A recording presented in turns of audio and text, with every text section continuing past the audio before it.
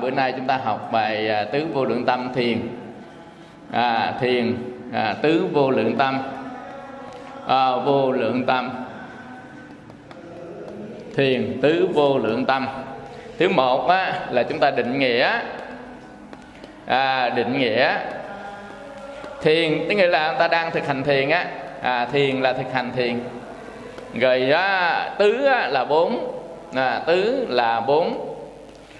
Vô lượng là cái tâm lớn không đo được. Vô lượng là tâm lớn không đo được, nên gọi là tứ vô lượng tâm. Và cái tâm này bình thường thì không có ai khởi hết á. Tức là người bình thường không ai khởi cái tâm này hết á. Người bình thường người ta khởi cái tâm gì người ta muốn hoặc là không muốn, của cái dòng cảm thọ lạc hoặc là khổ, chứ người ta không có khởi được cái tâm này. Tức là người thường không khởi tâm này. Khởi tâm này, nên cái người thường không có quả báo của tâm này. Do đó chết đi không bao giờ được về cảnh giới của cái tâm này, tức là cảnh giới cõi trời như cõi Quan Âm Thiên rồi, vân vân, thì chúng ta không có đạt được. Nhưng mà nếu mà cái người bình thường mà khởi được bốn cái tâm này, thì cái người đó sẽ xuyên cái cảnh giới, từ cảnh giới dục giới ác sang cảnh dục giới thiện. Rồi nếu mà khởi mạnh chút xíu nữa, chúng ta lên cái cảnh giới cao hơn nữa, cao hơn cả các cảnh giới dục giới thiện nữa. Có nghĩa là nếu chúng ta là khởi cái tâm này nó mãnh liệt khởi tâm này lớn và giữ được cái độ lớn và độ lâu dài của tâm đó, đó chính là bốn cái tâm vô lượng. Đó là tâm từ vô lượng, bi vô lượng, hỷ vô lượng, và xả vô lượng. Vô lượng.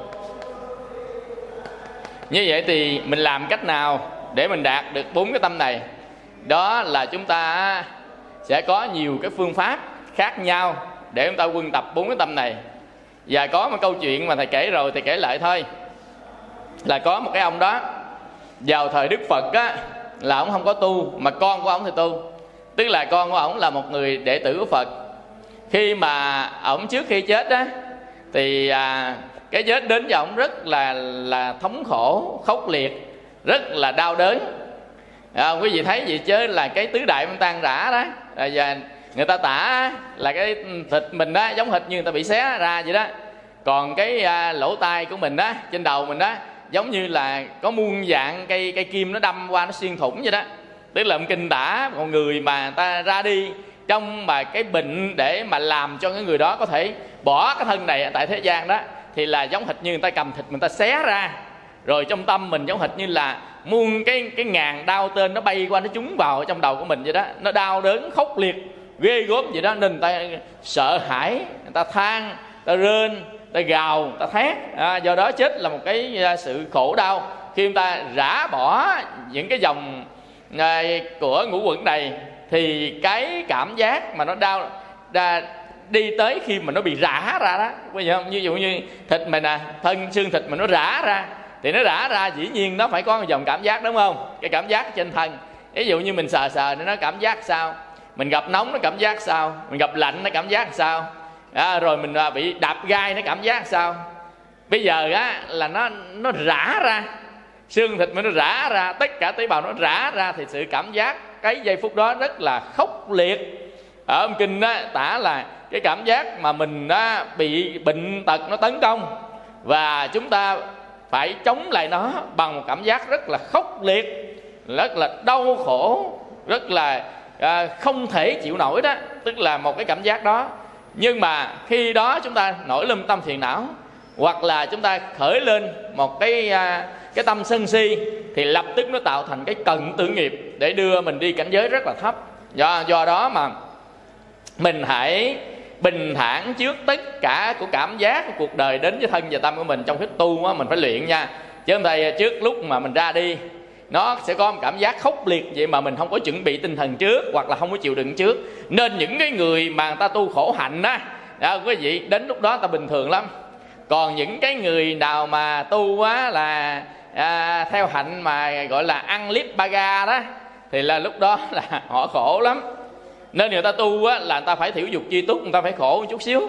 Nên trong tất cả các cảnh khổ thì họ sẽ được bình tĩnh hơn, họ tiếp xúc hơn, tại vì họ đã trải qua những cái cảnh giới đó rồi.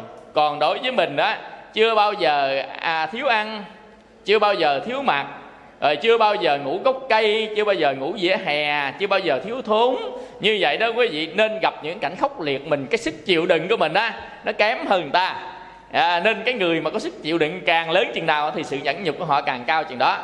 Còn người mà không có sự chịu đựng càng lớn á thì sự nhẫn nhục của họ rất là thấp. Nên đó mình làm sao để chúng ta có thể là quân tập được 4 cái tâm vô lượng này. Chúng ta qua phần thứ hai, đó là phần nội dung.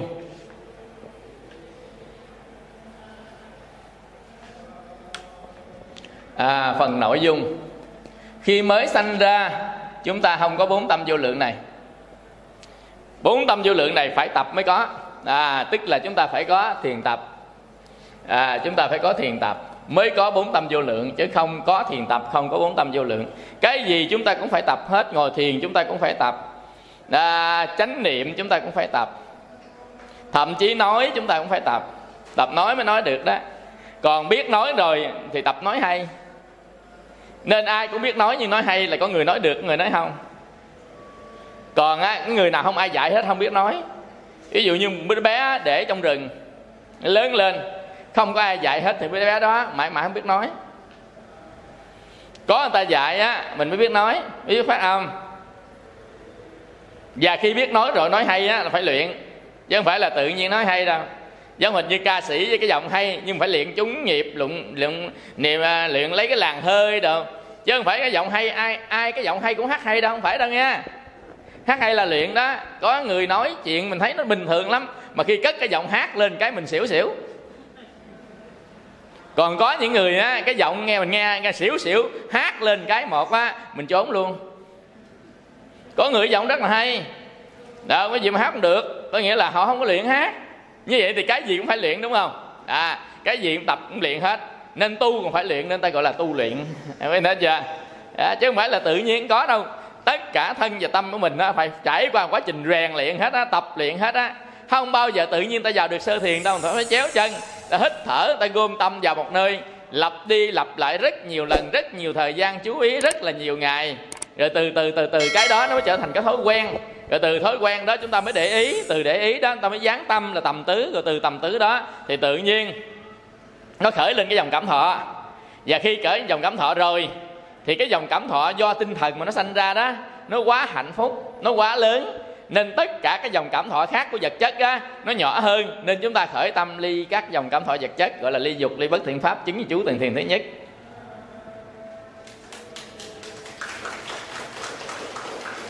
Quý vị nào có vào được sơ thiền chưa thì quý vị đó sẽ chứng minh để là thầy nói không áp đặt.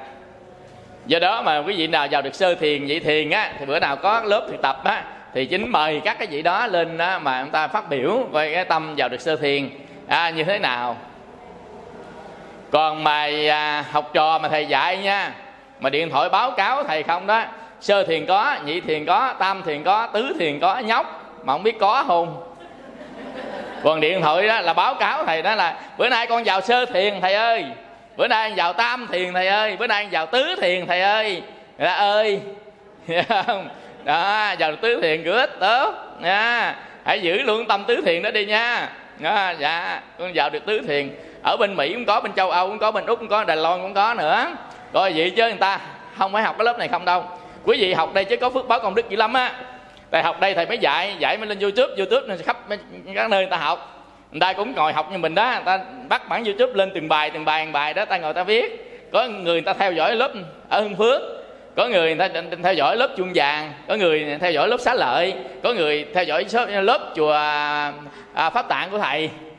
Dần dần ta theo lớp vậy đó, cái đầu ta học theo, cái đầu ta ngồi cái đầu ta còn đi học mấy ông thầy dạy ngồi thiền nữa, rồi người ta mới chỉnh đốn lại từ lâu lâu là có nhắn tin thầy ơi con vào được tứ thiền, chúc mừng, congratulations. Chúc mừng mà không biết phải không thôi phải không phải gì cũng có ngồi thiền, đúng không? Hỏi con ngồi được bao nhiêu tiếng? Dạ thầy con ngồi ít nhất 2 tiếng, người lâu lâu cũng ngồi 7-8 tiếng.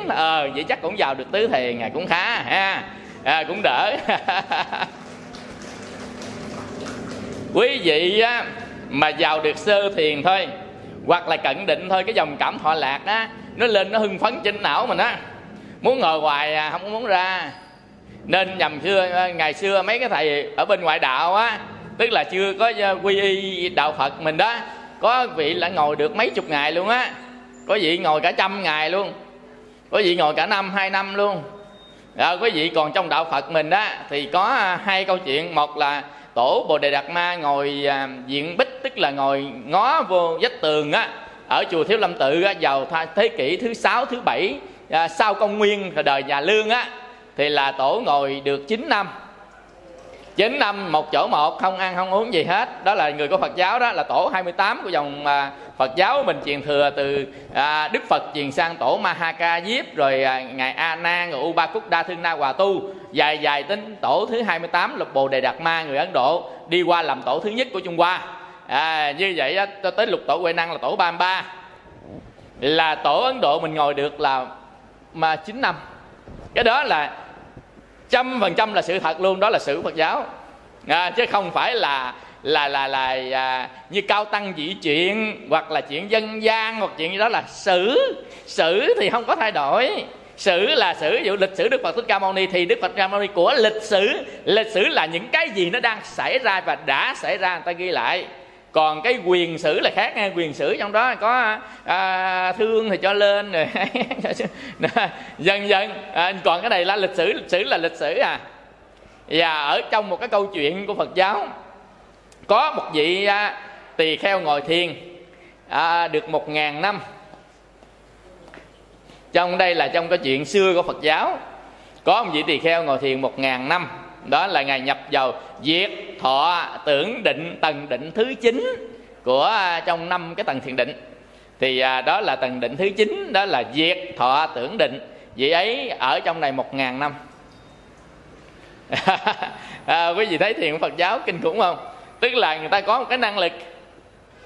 Cái vũ trụ này á là năng lượng, nó là mênh mông. Nhưng quan trọng là anh có biết lấy hay không? Khắp nơi là vàng, khắp nơi là tiền. Ở vũ trụ này á, giống như lửa chỉ cần quẹt lên chỗ nào không có. Nước á, chỉ cần tổ hợp mà 2 cái nguyên tử hydro và một cái nguyên tử oxygen thôi là chúng ta có thể có nước. Ở chỗ nào cũng có nước hết á, chỗ nào cũng có kim cương hết á. Chúng ta chỉ cần lấy hydrocarbon, tách hydro ra, lấy carbon cao phân tử, nó sẽ trở thành là kim cương. Đơn giản thôi à. Nhưng quan trọng anh có biết làm hay không, có biết lấy hay không. Vàng cũng vậy. Ta tổ hợp vàng á, bằng cách á, là ta bằng các cái đồng vị phóng xạ. Ta làm các đồng vị đó. Bây giờ ví dụ chất đó đồng vị bao nhiêu thì người ta làm đồng vị bao nhiêu đó, nó sẽ ra được cái chất đó. Nên tạo thành các cái vật chất bằng hóa học hoặc là bằng vật lý. Vật lý thì bằng các cái lượng tử, bằng hóa học thì phản ứng các ion, thì người ta làm nó ra hết nên đó là cái thuật đó gọi là thuật giả kim á, làm vàng đó. Quý vị nên quý vị đó lên trên mạng mà, hoặc là chúng ta mua cái cuốn quyển truyện đó gọi là Nhà Giả Kim á, chuyện Nhà Giả Kim rất là nổi tiếng. Chuyện Nhà Giả Kim mà cái giọng đọc mà gọi là giọng đọc kinh hoàng khủng khiếp, đó là cái giọng đọc của ông Trần Ngọc Sang á. Đọc cái chuyện này nè. Do đó mà chúng ta thấy á, là cái gì cũng có xung quanh ta hết á, mà tại vì chúng ta không biết lấy mà thôi. Trong vũ trụ cái gì cũng có, nhưng cái quan trọng nhất là mình biết lấy hay không á. Cái này năng lượng vũ trụ quý vị biết không? Một tiếng sấm đánh một cái một á, là nó bao nhiêu calo. Tức là nếu nó tính bằng calo, hoặc là nó tính bằng cái điện trường, tùy vào cái đó nó là cái gì. Ví dụ như nó là một cái năng lượng á, thì nó năng lượng sinh học á, thì nó sẽ tính bằng calo. Còn ví dụ như điện trường á, thì nó tính là bao nhiêu là cường độ, là bao nhiêu miliampere, kg ampere. Dần dần tức là nó sẽ tính toán được là trong vũ trụ mình bây giờ gió thổi nè, nó xài một năng lượng là bao nhiêu. Tất cả các sự chuyển động nó phải xài bằng năng lượng hết á, energy, tức là nó xài bằng năng lượng hết. Như vậy thì gió thổi một cơn bão thôi là nó sử dụng bao nhiêu năng lượng. Vậy vũ trụ này năng lượng nó mênh mông, mà quan trọng mình có nhận được vô ở trong này hay không. Quý vị có nhận được cái luồng năng lượng đó vô hay không. chứ không phải là chúng ta không xài. Cơ thể mình còn sống là dĩ nhiên còn xài năng lượng. Vì năng lượng nó lấy từ đâu khi chúng ta không có đoạn thực, chúng ta không có xúc thực, chúng ta không có thức thực, chúng ta không có tư niệm thực. Vì năng lượng đó phải lấy trực tiếp bằng từ vũ trụ vào, bằng một con đường này, bằng con đường á, trên cái nguyệt bách hội của mình á, ở trên này bằng một con đường. Ở trên này có nhiều cái làn sóng âm của tia gamma, tia beta, rồi ta đo một cái gì thiền sinh nhập định đó, nó sẽ phát ra những cái làn sóng đó, nó kết hợp với cái năng lượng của vũ trụ á, nó sẽ đi vào, nó sẽ nuôi, nó chuyển hóa cái dòng năng lượng đó thành là các cái năng lượng mà chúng ta xài được. Ví dụ như nó chuyển thành động năng, nó chuyển thành cơ năng, nó chuyển thành là nói chung là cái gì năng đó đại loại, mà nó nuôi được cái cơ thể của mình và nuôi được tinh thần của mình. Dần dần quý vị đi nghiên cứu đi, từ từ chúng ta sẽ thấy. Và chúng ta có thể lấy năng lượng của gió để chúng ta chế ra điện, lấy năng lượng của nước để chúng ta chế ra thủy điện. Dần dần từ điện đó nó mới quy đổi thành tất cả các vận động, kể cả ánh sáng ở trên thế gian này người ta xài thông qua dòng chuyển dời của electron, đó là điện. Điện là gì? Là dòng chuyển dời có trật tự, giống hệt get inline của electron. Nó chuyển động tùm lum hết, không có nguồn điện, nhưng mà nó chuyển động các electron á, nó chuyển động đây nè, một thẳng đường thường thẳng đây nè, thì nó trở thành cái dòng điện. Dòng điện là dòng chuyển dời của các hạt mang điện. Đơn giản cái định nghĩa thôi. Quý vị, nếu ông nào làm được cái đó là sẽ có dòng điện. Và chính cái dòng điện này nó đi tới đâu, nó sẽ cung cấp, nó đổi cái dòng điện năng đó thành cơ năng, thành động năng, thành nhiệt năng. Nhiệt năng nấu nước sôi đun sôi đó, cái ấm mình đun sôi đó, nấu hội kêu hú hú đó, đó là nhiệt năng. Rồi đó thành cơ năng, thành động năng. Như vậy đó thì nó sẽ giúp cho tất cả các cái để sanh công, mà sanh công trên cái bước đường mà nó di chuyển tịnh tiến đó bằng cái dòng điện đó. Quý vị thôi nói hồi nữa tẩu quả thôi vậy nữa ha.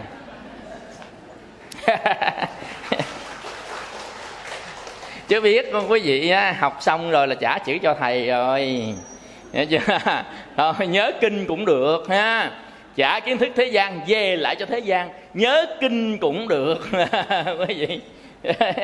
Chứ cái khoa học là vô lượng vô biên nội tích phân thôi đó quý vị. Người ta có tích phân đường, tích phân mặt nè, hóa học thôi đó, nó cũng có entropy này, enthalpy này nè.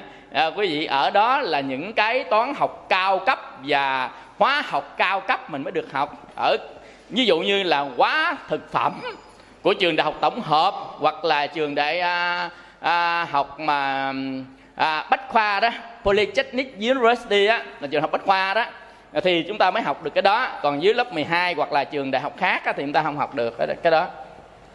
Như vậy thì làm sao mà chúng ta có được cái khởi tâm từ, tâm bi, tâm hỷ, tâm xả, và an trú trong tâm từ, tâm bi, tâm hỷ, tâm xả? Bây giờ chúng ta cái cơ chế một tâm khởi, cơ chế một cái tâm khởi.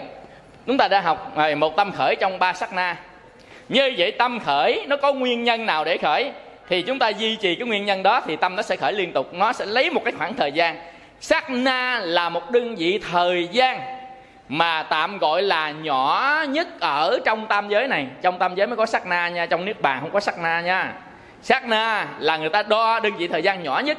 Ở trong tam giới bên Phật học có sử dụng sát na. Còn ở bên khoa học á, nó quy đổi bằng giây, tức là quy đổi bằng giây. Và nhỏ hơn giây thì nó tính bằng 1/mấy của giây. Quý vị hiểu không? Cái đơn vị quy đổi đơn vị bằng giây. Ví dụ như 1/10 giây, 1/100 giây, 1/1000 giây, 1/1.000.000 giây, 1/1.000.000 giây. Tức là nó lấy một cái giây, nó chia mịn ra giây đó, giống hệt như có ai chơi Bitcoin không? Ở đây có ai biết Bitcoin không? Bitcoin á, là một cái dòng số, một cái dòng số nè, và nó tổng hợp, nó hình thành nên trên cái kỹ thuật số á, nó tổng hợp hình thành nên cái Bitcoin này. Nó có thể chia mịn cái Bitcoin này ra nè, hàng triệu lần. Chia mịn Bitcoin đó ra hàng triệu lần. Một đồng tiền á, mà nó chẻ ra, cái đồng tiền bình thường của mình nó không có được chẻ ra. Ví dụ như một cái coin mà của Mỹ hay là có cái nước mà còn xài đồng coin tức là cái đồng tiền mà nó làm bằng kim loại á, mình đâu có được chẻ ra.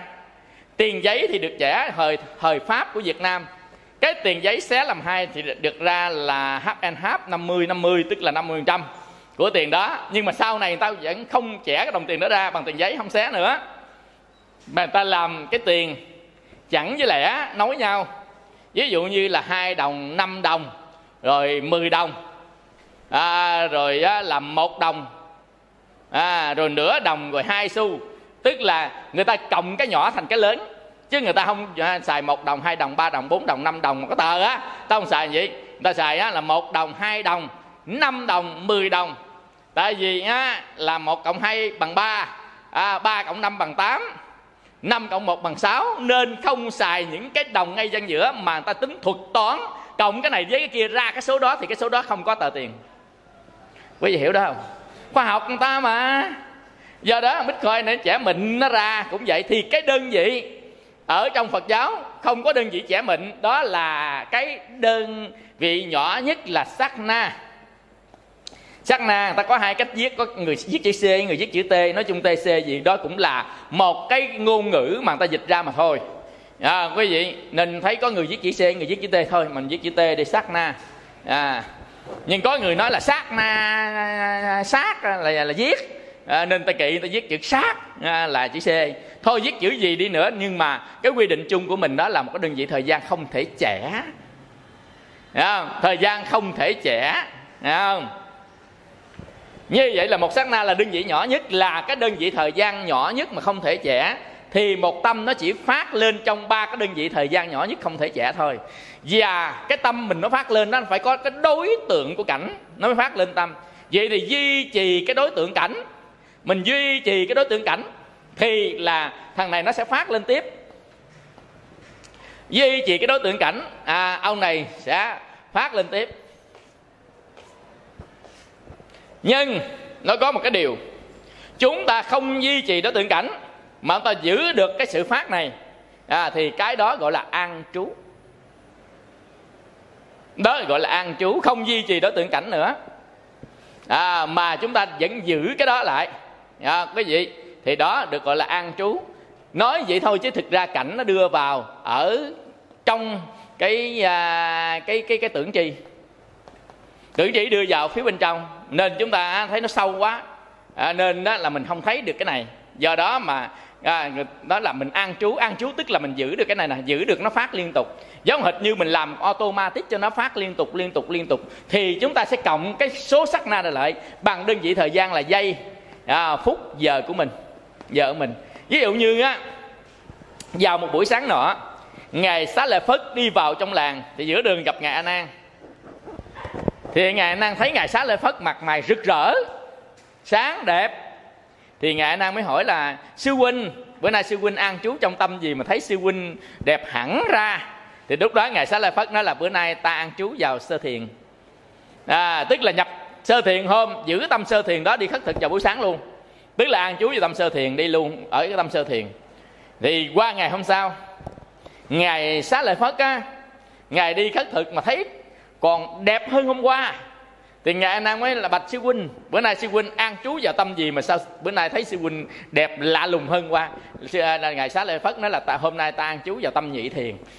Tức là hận hôm vào thiền tâm nhị thiền rồi để tâm thiền đó luôn, không sức luôn, đi luôn, quý vị. Cái đó là những cái vị mà vào được thiền định người ta mới biết là làm cách đó là như thế nào, gọi là an trú.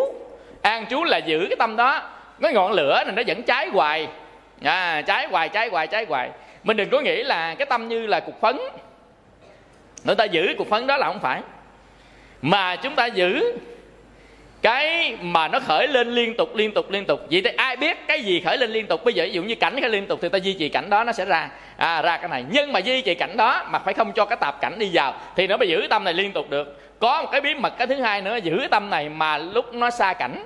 Ví dụ như lúc mà ngài Xá Lợi Phất dùng thiền Kasina để mà ngài vào được cái tức là thiền mà dùng cái thiền gọi là đề mục đó, thì ngài vào được cái tâm thiền đó. Nhưng mà lúc ngài đi khất thực thì ngài đưa cái đề mục đó đi rồi, không còn ở đây nữa. Như vậy thì giữ cái chỗ nào thì lúc đó cái người tọa thiền người ta mới biết. Ví dụ như ta đưa lên ở trên một cái quan tướng là đưa vô trong tâm đó, thì có người ta sẽ giữ ở trong tâm của mình, tức là giữ cái quan tướng đó. Thì đầu tiên cái quan tướng gọi là tợ tướng, từ tợ tướng xong mới thành cái quan tướng, và quan tướng đó người ta giữ chặt cái quan tướng đó luôn, người ta không buông quan tướng đó ra. Thì chính cái không buông quan tướng đó ra thì chính cái tâm đó nó vẫn còn hoài ở trên cái quan tướng đó.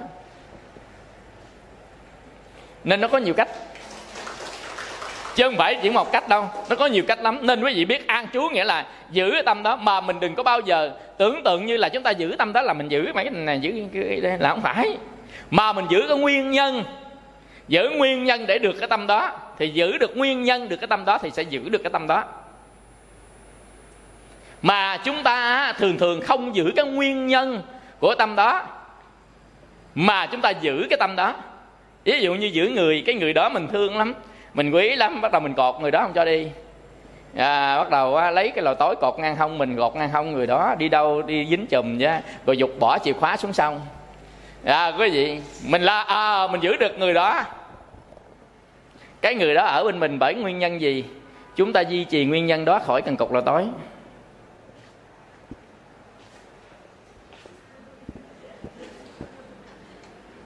Không biết hiểu không cái người đó tại sao lại ở bên mình? Cái người đó tại sao lại ở bên mình? Tại sao người ta đăng ký ở bên mình? Tại sao người ta bỏ cả đời người ta ở bên mình? Mình duy trì cái đó thôi là không bao giờ rời xa, phải không? Forever luôn, không bao giờ rời xa. Quý vị, nên mình dạy dột lắm, dùng bùa giữ người ta lại, dùng lồi tối cột người ta lại. Lồi tối cột là gì? Thôi sanh trọng đứa con nó không dám bỏ mình rồi đó, đó là lồi tối cột đó. Quý vị hiểu không? Hiểu đó không? Nhưng mà cuối cùng bỏ không? Bỏ không chu cấp luôn, đừng nói. Quý vị, đó lồi tối nó cũng cắt ha, kiềm công lực nó cắt cái cụp là cũng đứt ha. Quý vị hiểu không? Chỉ có nguyên nhân thôi. Nguyên nhân nào anh ấy ở bên, chúng ta sẽ duy trì cái nguyên nhân đó, thì cả đời anh đừng có thoát khỏi tay em. Hiểu đó là được quý vị. Học Phật Pháp chúng ta hiểu được cội nguồn của tất cả các vấn đề. Với nguyên nhân nào mà tâm sân không hiện diện, chúng ta giữ cái đó hoài thì làm sao nó có hiện diện? Quý vị, ví dụ như có tuệ không có tham, có tuệ không có sân, có tuệ không có phiền não, vậy thì ta in cái tệ vô đây một cái, một mãn đời mãn kiếp giữ nó hoài đó. Còn nào không? Hết, giải quyết được hết vấn đề rồi. Như vậy làm sao chúng ta in cái tệ vô đây một cái một là không cho nó ra nữa, và mãi mãi như vậy chỉ còn cái nước là tuệ là chính mình mà thôi. Niết bàn đó là tuệ là chính mình đấy. Nên người ta nói niết bàn là vô ngã. Niết bàn là vô ngã là trong nhân duyên paticca, tức là không có hợp không có tan thôi. Chứ thực ra tuệ là chính mình đấy. Mình đừng có lấy cái này mà hiểu, lấy này hiểu không có hiểu đâu, hiểu không? Lấy cái khác đi, lấy cái khác hiểu. Chứ lấy cái này hiểu tức là lấy cái hành, lấy cái thọ, cái tưởng, cái hành. Mà thọ tưởng hành nó phụ thuộc vào gì? Nó phụ thuộc vào cảnh trần. Mà cảnh trần sanh diệt, thọ tưởng hành sanh diệt, mà mình nói tới cái không sanh diệt thì không thể hiểu được đâu. Chỉ có hiểu được cái tướng của nó thôi, chứ không hiểu được bản chất của vấn đề đâu. Quý vị, nên ta học càng ngày mới thấy mình càng dốt. Học hỏi sao thấy mình không biết nhiều quá. Quý vị, nên ta nói là càng tu càng ngu. Không thật đâu quý vị, càng tu càng thấy ngu. Nhưng mà người ta thấy mình khôn. Tự mình á, càng tu mình thấy càng ngu, nhưng người ta thấy mình càng tu càng khôn. Cái người ngoài thấy mình càng tu càng khôn, mà chính mình thấy mình càng tu càng ngu. Khi mình đi vô một cái vấn đề thì chúng ta lộ ra nhiều vấn đề mà mình không biết. Ví dụ như mình không biết một vấn đề là mình ngu ít vậy hả? Không biết hai vấn đề ngu nhiều phải không? Không biết ba vấn đề ngu nhiều hơn phải. Nên càng tu càng thấy nhiều vấn đề mình không biết. Tin đi, nói càng tu càng ngu, là người đó so với thiên hạ sẽ thấy mình khôn đấy. Mình mà thấy mình ngu bao nhiêu thì thiên hạ thấy mình khôn bấy nhiêu. Đó là người tu á. Mà biết hiểu không? Thật ra quý vị, nên cái người càng tu nhiều họ càng khiêm hạ. Tại sao? Thiệt đó quý vị, họ thấy họ ngu nên họ khiêm hạ, nó không dám nói gì ai chứ. Họ thấy họ ngu, có nghĩa là họ thấy nhiều cái họ không biết quá. Vào thiền thôi á, sơ thiền không biết nhị thiền, vào nhị thiền không biết tam thiền, vào tam thiền không biết tứ thiền, cứ vào hoài đó. quý vị, rồi đức đắc sơ quả không biết nhị quả, rồi đắc nhị quả không biết tam quả, cuối cùng họ không biết gì chứ khi đắc La Hán thôi. Quý hiểu cái này không? Khó gì. Nên đó là họ không bao giờ ngã mạn hết á. Cái ông ngã mạn là ông biết hết đó, mà biết hết mà ông chưa thành gì hết, có nghĩa là ông đâu biết gì đâu, phải không? Ông nói biết hết mà ông chưa có biết được là sơ thiền, nhị thiền, tam thiền, tứ thiền. Ông chưa có biết được cái dòng cảm thọ của nhập ở đó. Rồi ông chưa có biết á, là được á, sơ quả, nhị quả, tam quả, tâm nó ra làm sao nữa. Ông chưa biết từ, biết bi, biết hỷ, biết xả gì chứ mà ông nói biết hết. Bây giờ ông nói biết hết là tại vì ông không biết những cái này. Ông không biết những cái này nên ông nói ông biết hết. Ông chỉ biết những cái ông biết, chứ ông chưa bao giờ biết cái ông không biết. Người tu là khám phá ra, không phải cái biết mình biết, mà cái mình chưa biết. Cái đó mới là người tu thật sự. Người chân tu là khám phá ra những cái mình chưa biết, chứ không phải khám phá ra những cái mình biết. Nên cái người khôn là họ nói họ biết những cái mình biết, nên họ không hiểu nổi là những cái họ chưa biết. Quý vị, tức là họ ngu đến cỡ mà họ không hiểu nổi cái họ chưa biết nữa. Do đó họ nói với thiên hạ họ biết hết. Nên cái người nào nói với thiên hạ họ biết hết là ngã mạn đó, người đó thật sự là người ngu đó. Còn người khôn họ thấy họ biết cái này chưa biết cái kia, nên cuối cùng họ biết vậy chứ họ rất là khiêm hạ. Nhưng mà họ không biết cái gì không? Họ biết rất nhiều, chỉ có cái phía trước họ chưa biết thôi. Nhưng phía sau lưng biết hết. Còn cái người mà ngã mạn chỉ biết được cái trước mặt thôi. Dám bảo đảm cho quý vị, chỉ biết được cái trước mặt mà thôi, mà biết không hết nữa kìa. Không hết cái trước mặt, nhìn ra tính nào nguyên lớp này là vậy hả? Nói thiệt, cái nguyên lớp gì là hình tướng của người ta thôi. Tâm ta nghĩ gì biết không? Trong ruột ta nghĩ gì biết không? Trong thân ta chứa bệnh gì mình biết không? Không biết nổi này sao biết hết? Hết gì? Nguyên trong tâm ta mình không biết cái gì luôn. Nguyên trong ruột người ta mình không biết cái gì luôn. Chỉ biết hình tướng, mà biết hình tướng thì chưa biết hết nữa đó. Họ có mấy cái lông tai còn chưa biết nữa kìa. Không, cái đó mình nói thật, không có gì còn chưa biết nữa, sao biết hết. Chỉ chẳng qua biết nhá nhá màu sắc vậy thôi. Nhìn thấy nhá nhá màu sắc, nghe thấy nhá nhá âm thanh, tưởng chừng như mình vĩ đại. Quý vị không? Sau cái âm thanh, sau cái màu sắc đó là nhiều chuyện để nói lắm. Có nghĩa là hình tướng, rồi tánh tướng của nó, sanh diệt của nó như thế nào, nguyên nhân sanh diệt của nó như thế nào, nhân duyên của nó như thế nào, nghiệp lực của nó như thế nào. Nhiều vấn đề mà mình chưa biết lắm, chứ không phải là mình biết đâu quý vị. Nên mình từ đó mình nên khiêm hạ, học hỏi và tu tập, nhìn về phía trước mà chúng ta đi nha.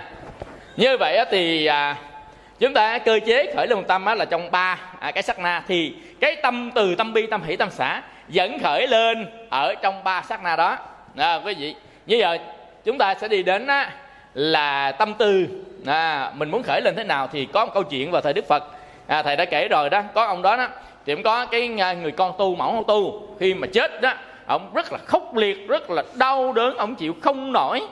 Thì lúc đó con ông mới thấy vậy đó, mới lên đi đến Tinh Xá. Hồi xưa kêu mình Tinh Xá, mới bạch với Đức Thế Tôn là: bạch Đức Thế Tôn, ba con bệnh khốc liệt đau đớn quá, xin Đức Thế Tôn cho một vị thầy về khai thị cho ba con.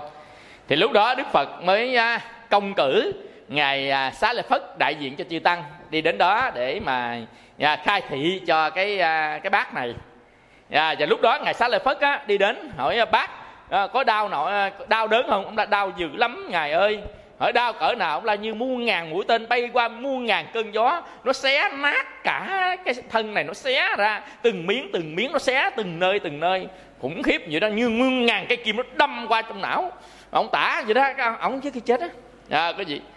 Ngài Xá Lợi Phất này là thế gian ta bà, có thân có khổ như vậy đó. Bây giờ là bác có thấy là khốc liệt của thân chưa? Bác thấy là khổ não của thân chưa? Bác thấy sầu thương của thân chưa? Ông là tôi thấy rồi. Giờ bác muốn thoát khỏi thân này không? Không sanh được thân này nữa không? Ông là muốn, tôi rất muốn, chứ sanh lại lần nữa chắc tôi chết sớm.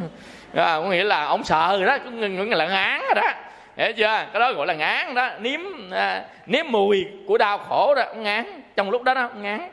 Thì ngài Xá Lợi Phất nói là trong những cái cảnh mà nó rất là ngon lành, và cảnh nó không có ngon lành, cảnh không ngon lành, cảnh địa ngục, ngạ quỷ, súc sanh nó khổ hơn cảnh người. Ông là thôi bỏ cảnh đó ra đi.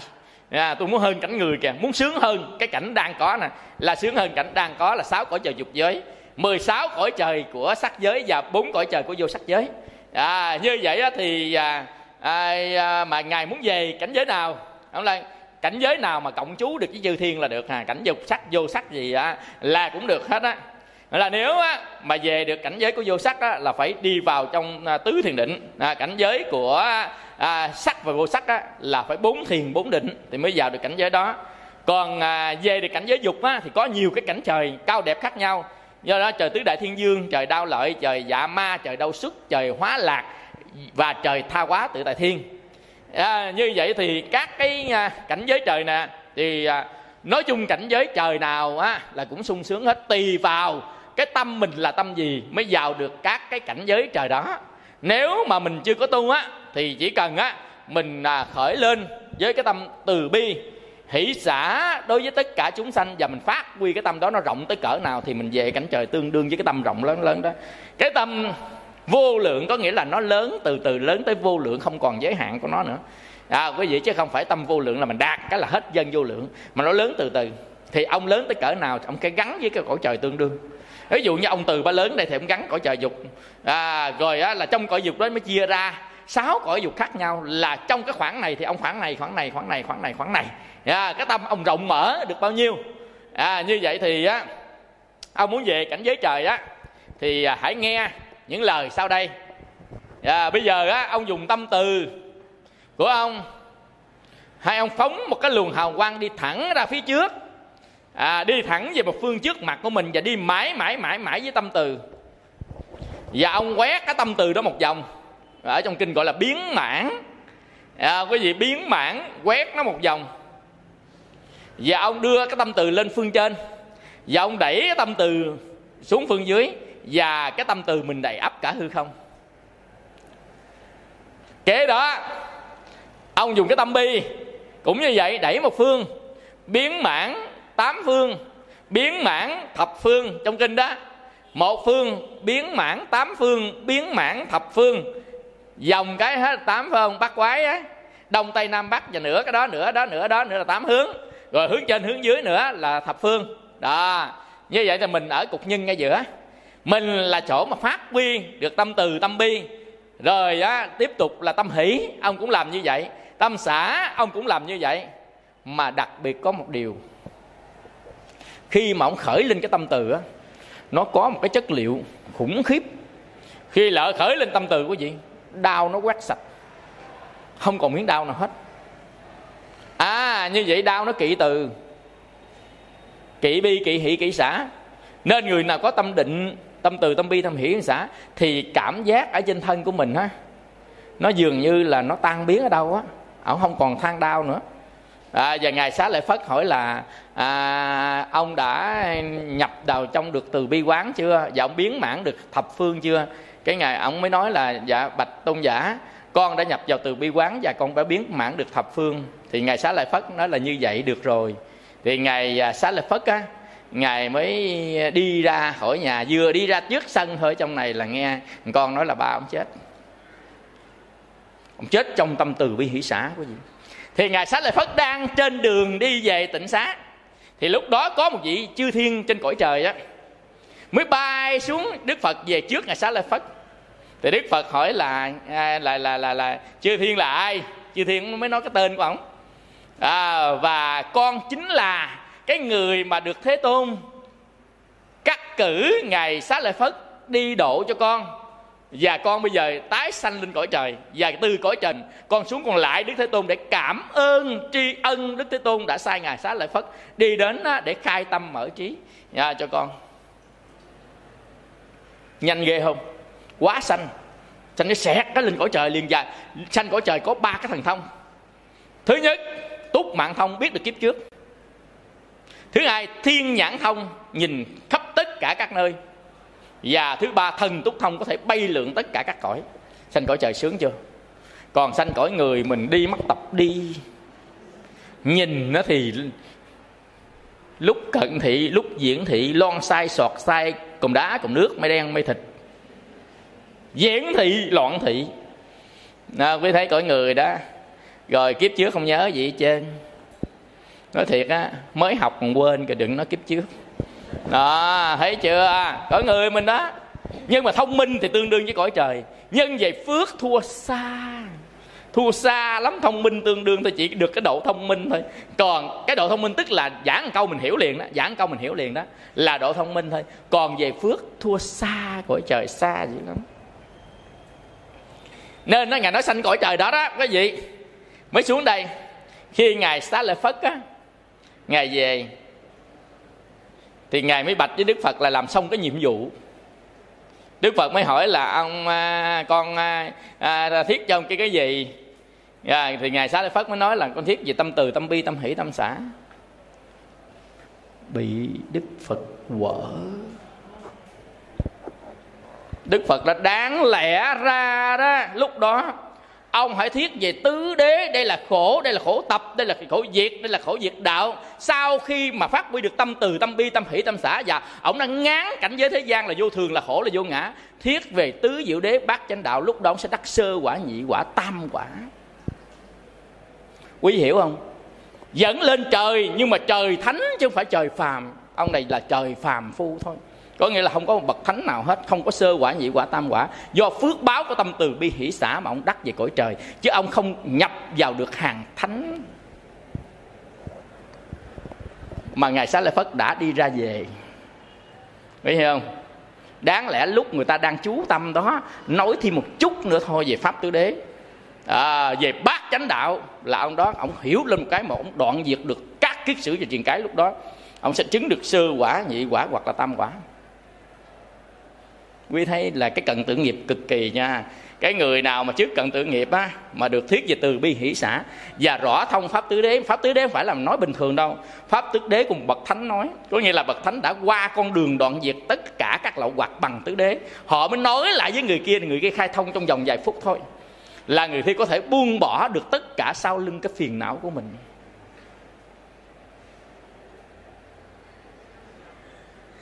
Mà cái người á, mà buông bỏ sau lưng được phiền não của mình đó quý vị, nó tuyệt vời lắm. Nói thật với quý vị, ôm một đống cái phiền não đây nè, nó đau khổ lắm, nó đau thương lắm, nó tan thương lắm, nó cảm thọ khổ khốc liệt lắm. Và nó đủ thứ hết, nô lệ của dục, nô lệ của tham, nô lệ của sân. Sân nổi lên nó bắt mình á, phải đi ra tới ngoài đường á, lấy kéo cắt tóc người ta ngoài đó đó. Quý vị hiểu không? Còn tham nó nổi lên ban đêm ban hôm bắt leo nhà cho người ta ăn trộm, rồi nào này nhằm khi chó cắn rồi nữa.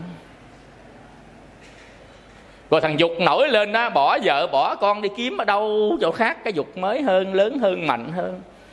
Quý vị hiểu không? Nô lệ, chẳng màng thân mạng, chẳng màng danh dự, chẳng màng gì hết, nô lệ hết tất cả cái dòng phiền não mà mình không hay không biết. Mình tính sướng, mình tính vui, nhưng cuối cùng có vui có sướng không? Hay là già, hay là bệnh, hay là chết, hay là phiền não đọa rất là sâu đó quý vị.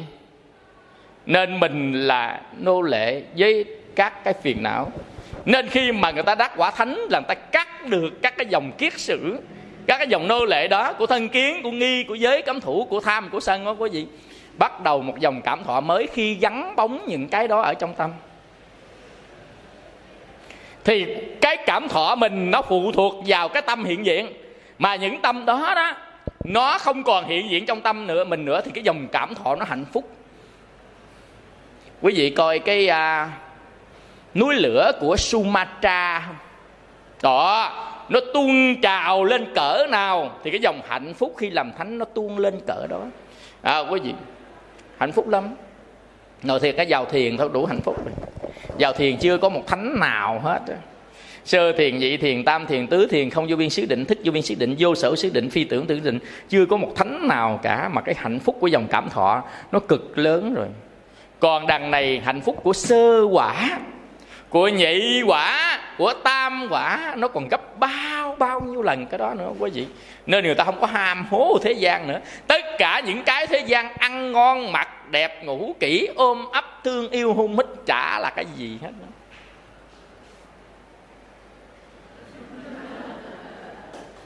Thật đó quý vị. Tất cả nó là cái dòng cảm thọ. Cho đến một cái lúc đó quý vị, người ta hiểu ra được. Cho đến lúc người ta hiểu ra được cảm thọ cũng chẳng qua là một tâm sở, nó hiện diện trên mình thôi. Nên lúc đó người ta buông luôn, là một sự giác ngộ thật sự, buông hết. Nhưng mà đầu tiên ta thế cái cảm thọ này bằng cảm thọ khác để ta buông được cảm thọ thô, lên cảm thọ tế và hiểu được cảm thọ tế, ta buông hết. Lúc đó là vô ngã. Vô ngã là buông hết, vô ngã còn cái ta đâu nữa lấy. Nên hiểu được vô ngã là người ta buông hết. Mà khi buông hết đó cũng chả có thành lạc mà cũng chả có khổ, chỉ có an vui và hạnh phúc. Ý vậy người ta hỏi an vui hạnh phúc bằng cái gì? Lúc đó ta hỏi an vui hạnh phúc bằng cái gì? Bây giờ mình an vui hạnh phúc bằng thọ lạc, đúng không? Đúng không? Thọ lạc gì vật chất, thọ lạc tinh thần. Nhưng mà lúc mình xả bỏ hết đó, thì an vui hạnh phúc là cái gì? An vui hạnh phúc đó là một trạng thái không cảm thọ.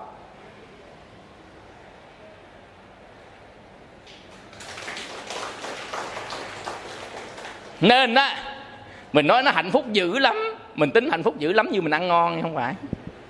Phải hạnh phúc dữ lắm á, như là được người ta xưng tụng mình lên á, lúc mình lên mây ha, quân ở dưới dạ mình rất hạnh phúc. Không phải cái đó đâu.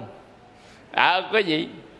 Hạnh phúc cái chỗ không có một cái gì ràng buộc, hạnh phúc cái chỗ không có gì làm bận lòng mình, vậy thôi à, không cảm thọ gì hết á. Nhưng mà mình bây giờ mình phải tu cảm thọ. Đến lúc nào hiểu tự pháp nó buông cảm thọ, chứ không phải là mình cắt cảm thọ bằng hành ý hành, mà tự pháp nó vận chuyển. Có cái này có cái kia sẽ không có cái nọ. Pháp vận chuyển là vậy đó. Có cái này có cái kia sẽ không có cái nọ. Có ánh sáng sẽ không có bóng tối, chứ không phải mình có ánh sáng rồi mình lấy cái dao mình chặt bóng tối. Mình đạt được cái này thì không có cái mặt ông kia. Tu là như vậy. Mình nghe nó là lấy ý này cắt kia rồi này nọ, không có cắt vậy trơn. Mình đạt được cái này tự nhiên không có thằng kia. Nó đơn giản thôi à, chứ không có cắt gì hết á, không có giết cái gì hết á, không có cắt cái gì hết, không có đẩy gì hết, không có đưa cái gì ra vô gì hết trơn á. Làm đúng như vậy thì tự nhiên ông này ông xuất hiện, thì sẽ vắng bóng ông kia. Tâm từ xuất hiện sẽ giống bóng sân vĩnh viễn. Nếu tâm chúng ta phát huy dùng tâm từ đầy ắp hư không, sân nó không còn. Có sân không có từ, có từ không có sân. Có gì? Có vô minh không có trí tuệ, có trí tuệ không có vô minh. Nó đơn giản thôi là. Nên người ta dùng thiền vipassana có thể người ta đắc được tam quả A-na-hàm nè. Có nghĩa là thiền vipassana tốt đó, cái gì? Người ta sẽ phát huy được trí tuệ, thì nó sẽ rụng rời cái vô minh từ từ. Vô minh tức là do phiền não tạo nên, nó sẽ rụng rời từ từ, nên ta có thể đắc tam quả A-na-hàm. Chỉ cần thiền Kasina hoặc Anapanasati là ta hướng tâm đi đến để có thể đắc tứ quả. Nên cái cơ chế ta khởi lên tâm rồi bây giờ muốn đạt tâm từ. Muốn đạt tâm từ, vậy tâm từ là cái gì? Tâm từ là một người có chánh tri kiến, nhìn thấy nỗi khổ của chúng sanh nên khởi lên tâm yêu thương. Đó là tâm từ. Mà thấy nỗi khổ của chúng sanh chỉ có người có chánh tri kiến, không chánh tri kiến không thấy khổ, toàn thấy vui mà. Cái người có thấy khổ của chúng sanh thật sự là người có chánh tri kiến. Nên nó dùng chánh tri kiến, tức là dùng cái hiểu biết đúng đắn. Chánh tri kiến không phải dòng trí tuệ, mà chánh tri kiến là một hiểu biết đúng đắn, mà hiểu biết đúng đắn sẽ sanh trí tuệ. Do đó mà cái mà hiểu biết đúng đắn, hiểu biết đúng đắn nghĩa là gì? Có làm sao thấy như vậy là hiểu biết đúng đắn đó. Như vậy chúng sanh đang khổ phải không? Thấy chúng sanh đang khổ. Khổ bởi gì? Bởi già, bởi bệnh, bởi chết, sầu thương, oán hận. Khổ bởi quả báo, khổ bởi nô lệ. Trong các cái tâm, trong đó có tâm dục, trong đó có cảm thọ lạc, trong đó có tham sân si. Do đó chúng sanh trôi lăn trong những nẻo sanh tử luân hồi mà không thoát ra được. Muốn thoát mà không có thoát được. Do đó khởi lên một cái tâm bi, khởi lòng thương. Thương khi mà thấy họ đau thương trong những dòng cảm thọ quằn quại khốc liệt trong cõi ta bà. Mình thương thật sự. Có những khi chúng ta không có ý thức, mà chúng ta có khi chúng ta thương thật sự. Khi mà cái người già họ đi sinh ở ngoài đường, rồi người không nhà ta nằm trên vỉa hè, rồi người không có dòng họ anh em ta cô đơn, người không có gạo ăn, không có đồ mặc, không có nhà ở, ta lang thang. Có những khi mình khởi lên một chút lòng từ, thấy khổ mà thương. Thấy dễ thương mà thương thua, thấy đẹp mà thương thua, thấy giỏi mà thương thua, thấy hay mà thương thua. Ái mộ đó, ái thương ái. Ái là phải xuống mồ thôi, mộ là mồ, biết phải không? Ái mộ, thấy không? Như vậy thường thường á, ta thương người khác bởi vì có duyên. Thương khác dễ thương, thương khác thấy dễ mến, thương khác thấy đẹp. Đẹp toàn bộ phần hay đẹp từng phần? Đẹp cái miệng, đẹp lỗ mũi hay là đẹp mắt? Dần dần cái đó gọi là tướng chung và tướng riêng á. Ta nắm giữ tướng chung, nắm giữ tướng riêng để người ta thương. Hoặc thương cái tánh người này hiền, thương cái gì đó mà mình kết, mình ái mộ, mình vừa ý, mình vừa lòng, mình thương. Đó là liếng ái, không phải là từ bi. Đó là liếng ái mà Đức Phật dạy Phật tập đế. Tất cả nguyên nhân đau khổ là do liếng ái, do dục mà ra đó. Quý vị, đó là nhân của đau khổ đấy. Nên ái mộ ai mà thương, hy sinh vì người đó, chết sống vì người đó. Đó là nguyên nhân của tất cả đau khổ của thế gian, của tam giới này đó.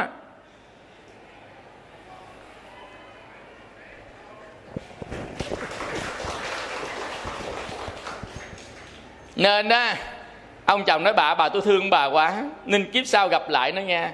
Hỏi gì cái gì ông thương tôi? Ông nói đi. Ông nói là tôi thấy bà già, bà bệnh, bà chết. Tôi thấy bà là ngũ quẩn lục căn của bà phải bị nghiệp, rồi trôi lăn trong sanh tử luân hồi. Rồi hẹn gặp lại. Quý vị, ông thấy đó là ông chánh chi kiến. Ông chánh chi kiến, ông thương mình với tâm từ bi. Đó là nhân của bậc thánh. Nên gặp ông lại là gặp thánh đấy. Còn là tôi thấy bà dễ thương quá tôi thương, tôi thấy bà tình nghĩa tôi quá tôi thương, tôi thấy bà gì đó tôi thương là thôi. Goodbye forever, vĩnh biệt. Quý gặp lại là gặp trong cõi khổ không. Thương đó là nguyên nhân của đau khổ không, gặp trong cảnh khổ không. Quý hẹn ông gặp lại, gặp khổ, hai người khổ chết gặp lại làm gì? Gặp lại chỗ sung sướng vui đi chứ, gặp chỗ khổ chết gặp làm gì? Hiểu không? Do đó tâm từ nghĩa là tâm từ là thấy chúng sanh khổ. Mà thấy chúng sanh khổ phải học pháp Phật mới thấy được. Chứ bình thường chúng ta hãy dùng cái pháp quán tất cả thế gian. Thấy thế gian vô thường mới thấy thế gian khổ. Không thấy vô thường không thấy khổ. Thấy tâm chúng sanh cố chấp vô thường mới thấy khổ. Và thấy chúng sanh lắp ráp mà người ta muốn giữ lại cái lắp ráp đó, người ta mới khổ. Do đó thấy vô thường, thấy khổ, vô ngã làm chúng sanh khổ. Thì chúng ta thấy cái đó mới là thấy khổ chúng sanh, khởi lên tâm từ thương yêu.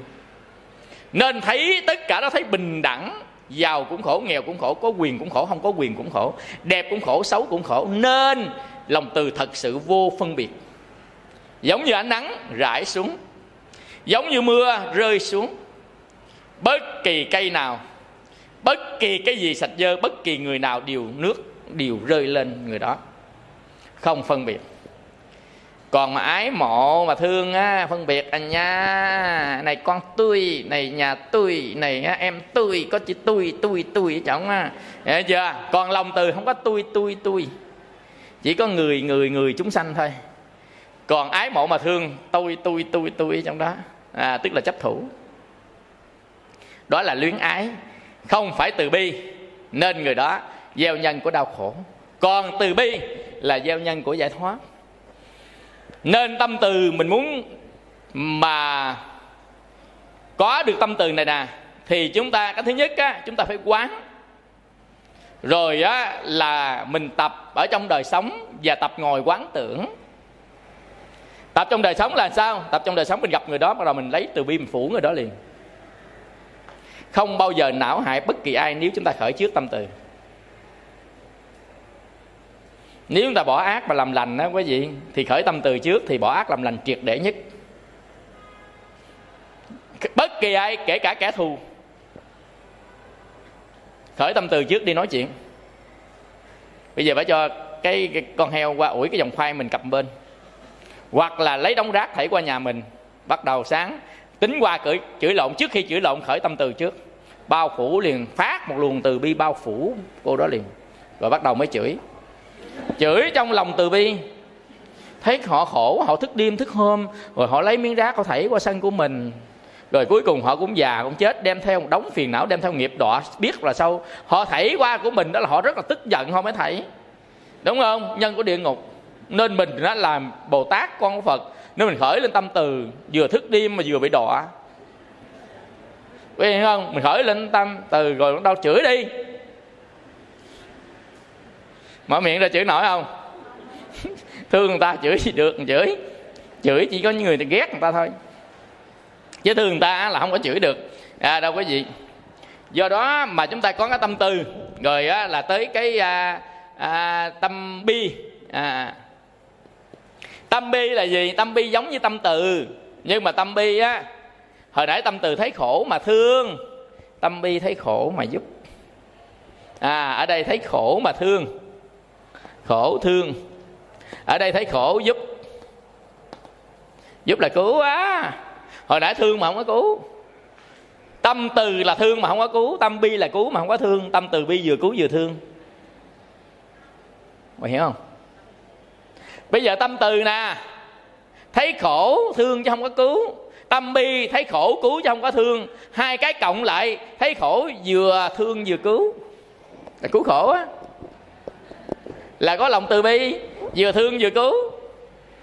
Lòng từ không thương không có cứu. Lòng bi không cứu mà không có thương. Có từ bi, có thương, có cứu. Hiểu tới đây chưa? Phát ra tâm nè. Phát tâm từ là tâm rộng lớn để diệt phá những phiền não trong tâm mình. Phát tâm bi là tâm Bồ Tát để cứu khổ chúng sanh, là tâm bi. Nên chúng ta viết Quan Âm ta đọc: đại từ đại bi thương chúng sanh, đại hỷ đại xá cứu muôn loài. Nghe đó chưa? Nghe không để ý không? Từ bi đó, tức đại là lớn đó nha. Quan Bồ Tát là lòng từ bi lớn, mình gọi là Bồ Tát Maha. Maha Tát. Chữ Maha tiếng Bali là lớn, là to. Chữ Maha là to, là lớn, là vĩ đại.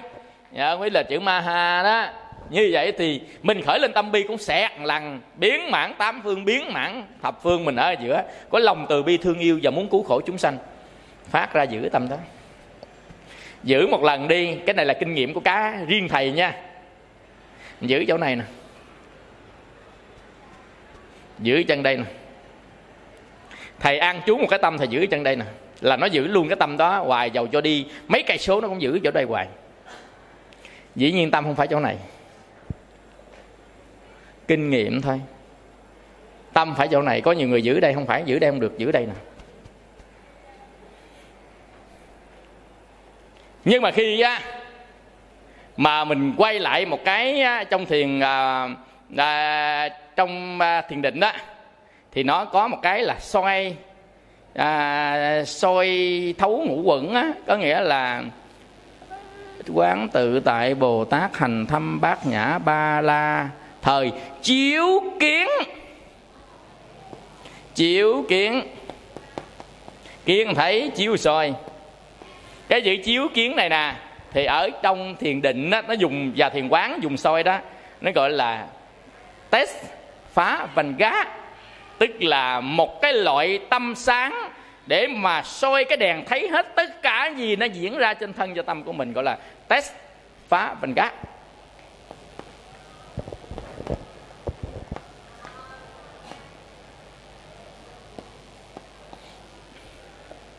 Tức là mình soi bất cái gì nó đang diễn ra đó, chúng ta soi thấu, thấy, thẩm thấu. Thấy ở trên đây nè, nó có cái ngọn đèn pin, nhắm mắt lại nguyên nó sáng rực luôn. Nó soi từ trên xuống thân tâm của mình, nó soi từ cái cảm giác, soi từ cái phiền não, nó soi cái gì. Khi mà mình xuất hiện cái gì thì cái đó nó sẽ quay cái ngọn đó lại, nó soi chỗ đó. Ai mà có được cái ngọn đèn này á quý vị, họ dễ dàng đi đến trạch pháp cho lắm. Tại vì soi thấu hết, nên họ rõ tất cả từng pháp đang diễn ra trên thân và tâm của mình. Móng một chút phiền não cũng thấy, khởi một tà ý nhỏ xíu cũng thấy nữa, một cái tâm nhỏ xíu manh nha cũng thấy nữa, một cái tướng mình nhúc nhích nhẹ cái cũng thấy nữa. Thậm chí họ vào trong thiền, họ lấy cái này họ soi đó, họ thấy từng cái gân máu luôn, nó chảy từng cái luôn. Thấy trên thân, họ quán thân trên thân, họ dụng này họ soi nè. Nhưng mà mình ban đầu thì chưa được, chúng ta chưa có biết cái kỹ thuật soi này. Tức là mình chưa có một cái luồng ánh sáng xuất hiện từ cái chánh tri kiến và từ tuệ, nó phải xuất phát cái dòng ánh sáng này nó mới soi được. Còn bình thường ta soi không được. Bình thường ta cảm giác thôi chứ soi không được. Còn soi được là đã, dĩ nhiên cũng có tâm sơ sơ định hoặc là tu nhiều lắm, chúng ta mới xuất hiện cái này, chúng ta mới soi mới được. Và soi thì nó sáng soi sáng soi sáng, mình gọi chiếu kiến. Như vậy tùy tâm từ với tâm bi. Rồi bây giờ tâm hỷ. Bây giờ chúng ta đang chấp thủ những cái xung quanh. Chấp thủ cái xung quanh nghĩa là gì? Nó xảy ra thuận ý mình và nghịch ý mình là chấp thủ cái xung quanh. Tâm từ rồi tâm bi, tâm hỷ. Tâm bi thấy khổ mà cứu. Tâm hỷ là không chấp xung quanh. Không chấp xung quanh, tức là không thuận ý cũng không đẹp lòng những cái xung quanh. Sao cũng được. Tại sao sao cũng được? Là tại vì cái gì xảy ra là cái đó là quả của nghiệp người ta. Nhớ là cái gì xảy ra là quả của nghiệp người ta. Gì vô? Cái gì happen, cái gì happen, cái gì xảy ra là quả của nghiệp người ta, là quả của karma người ta. Cái gì xảy ra là quả của nghiệp người ta. Thì tại sao mình lại đồng ý hoặc là không đồng ý chứ? Nó đi tướng nó ghét quá. Cái mặt nhìn thấy không ưa. Ba mẹ người ta đẻ ra hồi nào vậy y chang vậy, đợi đưa mình thấy cái mặt mình thấy người ta không ưa. Đi tướng thấy ghét. Ngồi gì ngồi chỗ này,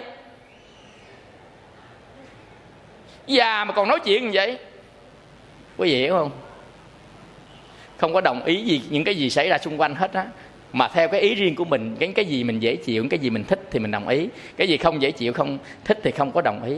Đằng này không đồng ý cũng không đồng ý, mà biết đây là quả của nghiệp của những cái xung quanh. Tất cả những cái gì mà trước mắt mình, trước lỗ tai mình, trước lỗ mũi mình, trước cái lưỡi mình, đó là quả của nghiệp riêng và nghiệp chung của tất cả loài chúng sanh. Đó là cộng nghiệp, đó là biệt nghiệp. Cộng và biệt nghiệp. Nếu đã là cộng và biệt nghiệp nó mới hình thành ra xung quanh mình như vậy thì bực với nó làm gì, hay thích nó làm gì nữa, ý nghĩa gì đâu. Thôi kệ đi, xảy ra gì thì xảy, đó là quả của nghiệp mà. Hỷ. Hỷ sao cũng được. Đây, hỷ đây, sao cũng được. Hỷ không phải là dễ dãi, mà mình biết được bản chất của vấn đề nên không đồng ý cũng không còn nghịch ý gì nữa. Cái gì nó xảy ra cũng là nguyên nhân của nó, chứ đâu phải tự nhiên nó xảy ra. Thậm chí người ta chửi mình cũng là có nguyên nhân đó. Đúng sai còn biết, mình có nguyên nhân của người đó. Mà nhằm khi cái nguyên nhân nghiệp của mình đó cũng chẳng nên. Nhằm khi kiếp trước chửi người ta, giờ có người chửi mình, rồi tại sao lại trách người ta chửi? Hiểu không? Hiểu rồi, hỷ. Phóng một cái tâm hỷ đi xa tất cả những cái gì xung quanh, ok hết. Tại tôi biết nghiệp của ông, quả của ông, nguyên nhân gì nó sanh ra đó, chứ không phải tự nhiên nó sanh ra. Nên ai cũng đang sầu thương oán hận khổ để mà trả nghiệp hết. Như vậy thấy khổ mà trả nghiệp nên hoan hỷ. Đó là khổ mà trả nghiệp.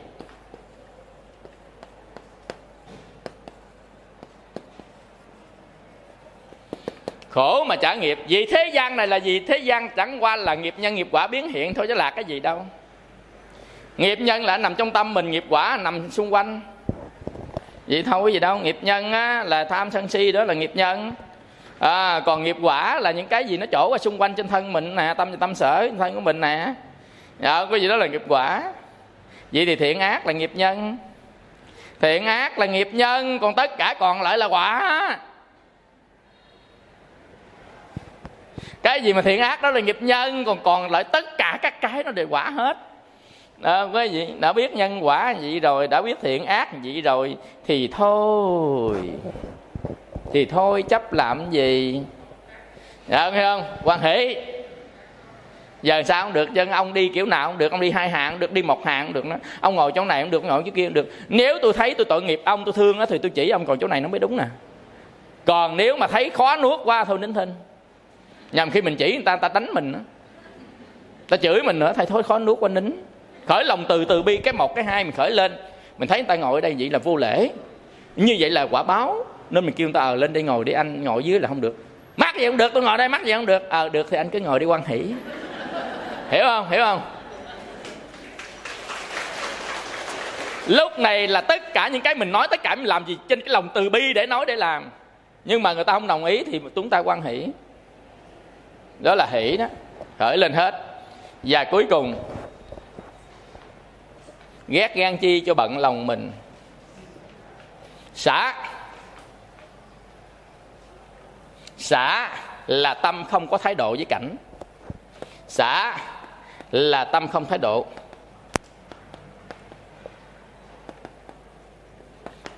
Tâm không thái độ với cảnh. Một cảnh chúng ta có thái độ. Nhìn thấy ghét, tâm ghét nó sanh ra đó. Nhìn thấy thương, tâm thương nó sanh ra đó. Nhìn mà không ghét không thương xả. Tại sao không ghét không thương? Nó là vô thường, nó là khổ, nó là vô ngã, nó là lắp ghép. Lắp ghép nó có là nó đâu mà thương ai.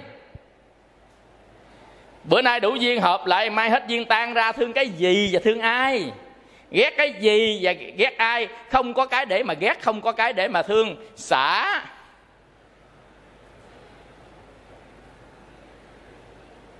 Không có giận hờn ghét ghen chứ. Ghét ghen phải có đối tượng không? Nhưng mà bây giờ mình đã hiểu cái đối tượng đó là nó không có thật, mà nó chỉ hợp tan theo duyên mà thôi. Do đó mình ghét ai? Ghét cái gì? Không ghét ai mà cũng chẳng ghét cái gì. Vì có ai có cái gì đâu mà ghét, nó là vô ngã mà. Nên không ghét không thương, xả. Nên lúc đó mắt thương nhìn đời. Hỏi anh có tâm trạng gì không? Anh nhìn tôi thấy làm sao? Không sao hết. Hồi 20 năm trước ông nhìn thấy tôi thấy làm sao? Nhìn người không ưa thấy mắt ghét, nhìn người ưa thấy dễ thương. Giờ nhìn người ghét với người thương, họ thấy làm sao? Bình thường. Rồi xong rồi đó, xả rồi đó. Nghe không? Nhưng mà tại sao bình thường? Là tại vì mình biết được bản chất của nó, là nó không phải là nó, mà là nhân duyên hợp thành mà thôi. Rồi nó rã ra, nó mất hết. Nên nó không có một cái hình thù hiện tại, mà nó là một cái dòng chảy của thay đổi hình tướng. Nó là một dòng chảy thay đổi hình tướng. Cái thân mình đó, một giây bao nhiêu cái tế bào, tỷ tế bào sanh ra, và bao nhiêu tỷ cái tế bào nó diệt đi. Do đó nếu mà tính bằng hệ nhị phân, hệ bát phân á, của kỹ thuật số đó, ai ở đây ai có mà viết cái chương trình không? Viết chương trình tục oxy đó. Có ai xài cái chương trình đó không? Hồi xưa thì mình xài Phúc Bay, Phúc Pro, hoặc Cho, hoặc Buffett, tục oxy, CC cộng rồi đó. Người ta viết lập trình máy tính đó. Thì chúng ta mới biết cái hệ nhị phân và hệ bát phân. Có nghĩa là mình chuyển đổi tất cả các cái thế gian bằng mã kỹ thuật số. Như vậy con người mình thay 1 tỷ tế bào là thay 1 tỷ cái thuật toán này đó.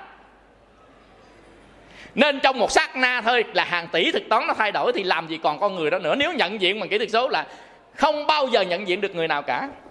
Chỉ cho người đó dừng lại bằng hình ảnh, dừng lại ở một sát na đó, thì lấy cái đúng cái sát na đó mới nhận diện ra người đó. Còn nếu chúng ta lấy một cái đoạn phim để nhận diện là không bao giờ nhận diện ra, tại vì họ thay đổi liên tục trong từng sát na. Và không phải con người không, mà tất cả các chúng sanh thay đổi liên tục trong từng sát na một. Nên thực ra cuộc đời này nó không có cái tướng thật, chứ nó không phải là không có. Nên có nhiều người nói là cuộc đời này có như không, không có. Không phải không có ai ngồi đây. Không có cái tướng thật của nó, mà tướng nó thay đổi liên tục đây nè. Chứ không phải là không có. Có mà có không có thật. Có nó thay đổi liên tục. Và từ vô thủy tức là không có điểm khởi đầu, và vô chung là không có điểm kết thúc. Vô thủy vô chung nó là thay đổi. Dầu cho mất cái xác thân này đi nữa thì các tâm nó vẫn thay đổi liên tục trong cái thế giới mà không phải là đối tượng của sắc, không phải đối tượng của mắt. Nên nhận diện thế giới bằng công cụ của căn. Còn khi nào mà ta phát huy được tuệ đó, để nhận diện thế giới bằng các chất liệu khác. Đức Phật nhận diện thế giới không phải bằng căn, mà Đức Phật nhận diện cái thế giới này, bản chất thế giới phải nhận diện qua trí. Còn hiện tượng thế giới mới nhận diện qua căn. Bản chất thế giới phải nhận diện qua trí. Dùng căn hiểu nổi thế giới đâu, mắt mà không thể hiểu nổi muôn vàng đâu. Nên có nhiều người nói trời ơi, bay đến Tây Phương Cực Lạc con mà tàu Apollo của Mỹ, nữ thần tình yêu bay lên, không có thấy cảnh Tây Phương Cực Lạc ở đâu. Ông có đó ông dùng căn, ông đo cảnh giới, rồi cảnh giới đó sao dùng căn, có hiểu không? Chiều không gian khác là chất liệu nó sẽ khác. Không gian 3 chiều, 2 chiều, 3 chiều n chiều nó khác nhau, thì chất liệu nó hình thành nên thế giới khác nhau. Nên cái mà dụng cụ để mà chúng ta nhận diện được cái chất liệu của trong thế giới đó, nó không phải bằng con mắt này. Và hỏi bằng con mắt gì? Chư thiên cũng có con mắt, gọi là thiên nhãn. Chư thiên có con mắt gọi là thiên nhãn. Cái thiên nhãn của chư thiên nó khác với đó là thiên nhãn minh của chư Phật. Thiên nhãn minh của chư Phật là cái nhãn của một người đắc đạo, còn thiên nhãn của chư thiên là cái nhãn của một phàm phu. Trùng tên. Quý vị hiểu không? Nên cái thiên nhãn mà một người đắc đạo mới thấy được rằng sự hình thành và quả diệt của vũ trụ do nhân quả nghiệp báo, nó đang xen vào nhau chung chung với nhân duyên sanh khởi. Nhưng chư thiên không thấy được điều đó đâu. Chư thiên thấy xuyên thủng, có thể đâm thủng qua cái trái đất, nhìn thấy mà không có sự cản trở. Dương Tiễn trong phong thần phóng nhét một cái, hiểu không? Rồi là trong phong thần cũng có một nhân vật nữa là Thiên Lý Nhãn và Thiên Lý Nhĩ. Nghe xa ngàn dặm, nhìn xa ngàn dặm, nhưng mà Thiên Lý Nhãn, Thiên Lý Nhĩ thua Dương Tiễn. Dương Tiễn là mắt của chư thiên, còn ông kia là Thiên Lý là nhìn xa thôi. Người ta tầm nhìn xa 10 km, ông ta nhầm tình xa 100 km. Nhưng cái gì cản cũng thua, hiểu không? Còn mắt của chư thiên không có cản, nhìn thấu luôn, ruột rang gì mình thấu hết. Mắt của chư thiên là thiên nhãn. Nhưng mà thiên nhãn thông là nhìn thấy được hình thành và hoại diệt của tất cả các pháp ở trên nhân quả nghiệp báo. Mình hiểu cái này không? Nhãn đó không phải là con mắt, mà là hiểu về hình thành và hoại diệt của đối tượng. Nên học kinh á, mình thấy cái từ nó trùng nhau, mình tính là gì? Thức này, thức kia, kiến thức, ý thức, cái gì thức. Mình tính đâu nó giống hệt, nó không phải. Cái gì từ nó giống nhau thôi, nhưng nghĩa nó khác nhau. Ví dụ như mình đã vô vàn khó khăn, đi ra đi vô. Hai chữ vô đó giống nhau không? Vô giống hả? Gật đầu hả? Vô vàn khó khăn với đi ra đi vô mà giống hả?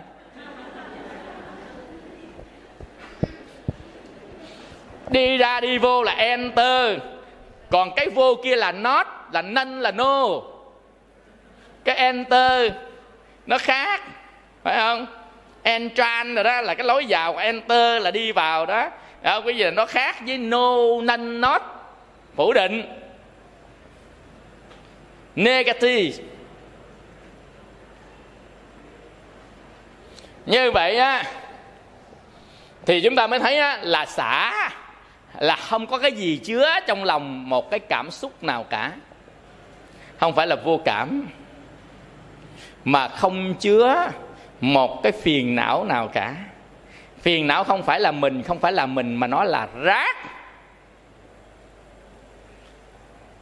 Nên một cái người bậc trí không giữ rác ở trong nhà là mà thôi. Tại vì phiền não nó tạo nên vô minh, vô minh tạo nên đau khổ. Muốn hết đau khổ đừng giữ phiền não trong nhà. Đơn giản vậy thôi à. Cái gì sanh ra nó cũng có lý do cả. Phiền não nó sanh ra để bảo vệ bản ngã đấy. Mà quý vị biết bảo vệ bản ngã có nghĩa là nó lưu sanh tử, đúng không? Bảo vệ bản ngã tức là nó lưu sanh tử qua kiếp sau. Bảo vệ bản ngã là cái tôi cái ta muốn còn, thì nó phải lưu qua kiếp sau. Vì chính phiền não là vai trò để lưu qua kiếp sau, lậu hoặc là vai trò để lưu qua kiếp sau. Vậy thì lậu hoặc phiền não nó sanh ra để bảo vệ chính cái bản ngã, cái tôi cái ta của chính mình, chứ không phải là tự nhiên. Trên thế giới nó không có tự nhiên cái gì nó sanh ra cả. Cái gì sanh ra phải có lý do của nó sanh ra để làm gì, chức năng của nó. Nên chức năng của phiền não lậu hoặc sanh ra để duy trì cái ngã này qua tới cả ngàn đời ngàn kiếp về sau. Khi mà chúng ta thiêu hủy được lậu hoặc, là đoạn tận tất cả lậu hoặc, thì chấm dứt sanh tử, nó không duy trì cái tôi nữa. Hiểu không? Nên nếu người nào mà khởi lên tâm từ, tâm bi, tâm hỷ, tâm xả, nhất là người thân của mình, trước khi mà đai á, bắt đầu ha, mình nói ở trong kinh nói vậy đó, khởi lên tâm từ là vậy tâm hỷ, vậy tâm bi, vậy đó, khởi lên tâm thương yêu muôn loài dạng vật chúng sanh hết. Mình ở ngay chân giữa, và giống như phát sóng điện từ, phát liên tục khắp hết chân, tâm từ trải rộng yêu thương bi mẫn tất cả chúng sanh. Giữ tâm đó đi, giữ tâm đó đi quý vị. Nó sẽ có một dòng cảm thọ đặc biệt cho quý vị. Khi chúng ta có cái tâm từ đó, một dòng cảm thọ đặc biệt mà xưa nay mình chưa bao giờ có. Cái dòng cảm thọ này nó không phải là sung sướng, nó không phải là đã phê, nó cũng không phải là đau khổ, mà nó là dòng cảm thọ nhẹ nhàng, hạnh phúc. Nói chung là rất là im ái, rất là thoải mái, rất là giải thoát. Tại vì mỗi tâm nó đều có dòng cảm thọ đi theo hết, nên cái cảm thọ nó thay đổi nhiều cái cấp độ khác nhau lắm, mà chúng ta chỉ hưởng được những cái cảm thọ do trần đem tới mà thôi, chứ chúng ta chưa có được cái dòng cảm thọ do những cái tâm lành nó đem tới. Từ bi hỷ xả là tâm lành, tâm sơ thiền, tâm nhị thiền, tâm tam thiền, tứ thiền là tâm lành, tâm vi tiếu là tâm lành, tâm duy tác là tâm lành, tâm sơ quả, nhị quả, tam quả, tứ quả là tâm lành. Mình chưa có thấy cái dòng cảm thọ tâm đó, tại vì tâm đó chưa xuất hiện ở trong tâm của mình, trong nhà của mình chưa có những bậc thánh đó, nên dòng cảm thọ nó chưa hiện diện. Nó chỉ hiện diện theo những cái tâm đó mà thôi. Chúng ta chỉ có dòng cảm thọ của tham như thế nào, sân như thế nào, yêu thế nào, ghét thế nào, ái như thế nào, nịnh như thế nào, ghen như thế nào, chúng ta có thôi. Còn tất cả các dòng cảm thọ của tâm lành như thế này chúng ta chưa bao giờ hưởng được đâu. Quý vị hưởng nó cũng gần như là hưởng quả bồ đề đó, ăn quả bồ đề đó, có nhớ không? Là hưởng thọ cái dòng cảm thọ của tâm lành xuất hiện. Và cuối cùng là cái dòng cảm thọ của tâm giải thoát xuất hiện. Nó khác cái dòng cảm thọ của tâm lành đó, là tâm vô ngã nó xuất hiện. Cái đó là cuối cùng của người ta đã từ giả cái tâm giới này đó.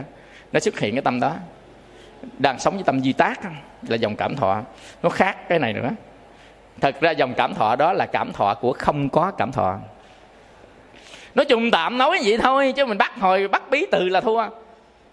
Quý vị, lúc đó là người ta đã xả thọ, nên cái cảm thọ như là o. Nên mình thọ gì khi mà không có cảm thọ? Là thọ cái không cảm thọ.